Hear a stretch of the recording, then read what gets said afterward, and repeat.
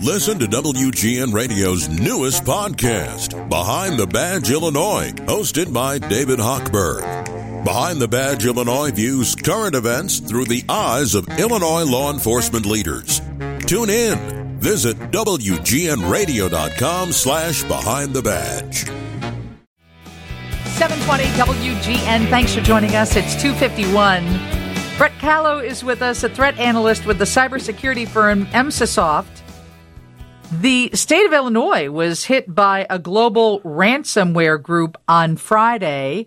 Brett, this is also the group that hit several UK, not businesses, but big government entities or businesses, right? Yeah, that's right. They are known as CLOP, been operating since mid-2019. So we know who it is, and are they Russian-based? They certainly have Russian speakers on their team. Whether or not they're actually based in Russia, we don't know. And so tell us about the threat to the state of Illinois. Yeah, so this attack happened via a third-party file transfer platform. It's affected lots of organizations. We don't know exactly how many as yet.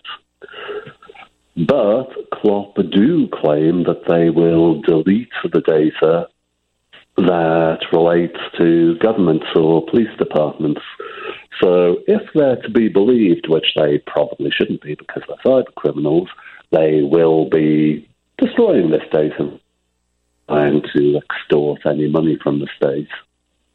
So the other attacks were on the BBC, British Airwaves, Nova Scotia's government, the state of Illinois. Now, back in, I think it was maybe 2019, Attorney General Kwame Raoul's, I don't know if it was his website, but there was a cyber attack there, and it took $2.5 million to get them back up and running. And his office said he did not pay a ransom.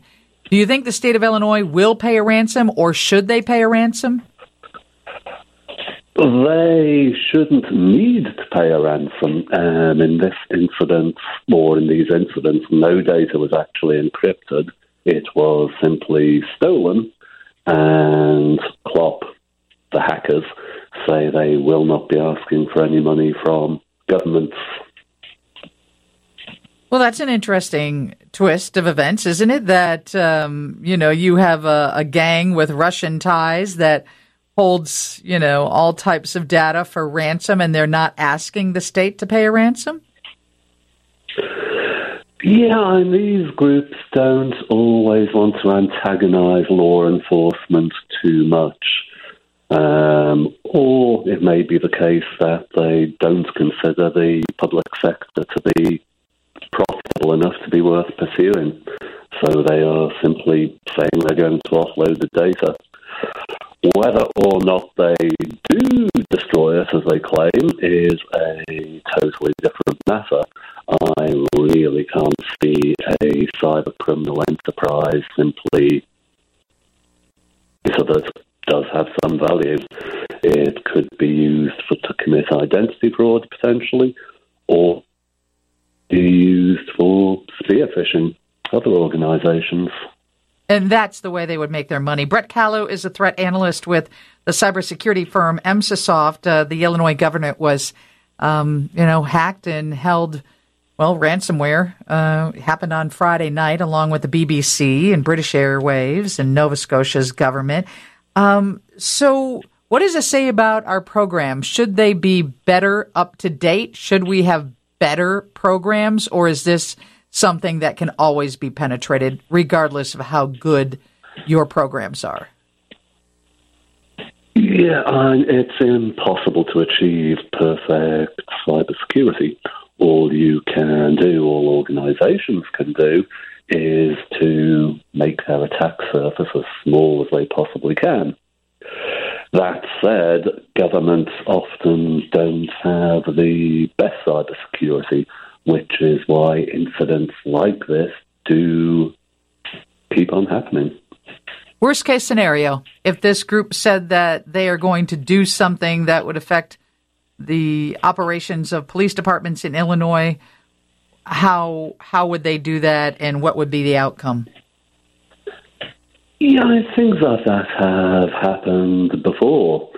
There have been cases where hackers have stolen data from police departments and threatened to release information about informants to the criminal gangs on which they are informing.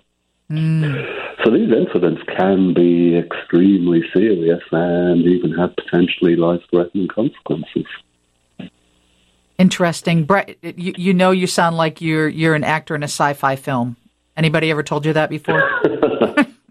No, I don't think they have. Well, thank you for joining us. I appreciate your input, and thanks for getting us up to date on what is going on.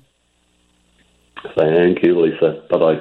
Bye. Brett Callow, threat analyst with the cybersecurity firm MSisoft. Hey, Steve has your news. It's coming up next from the Northwestern Medicine Newsroom.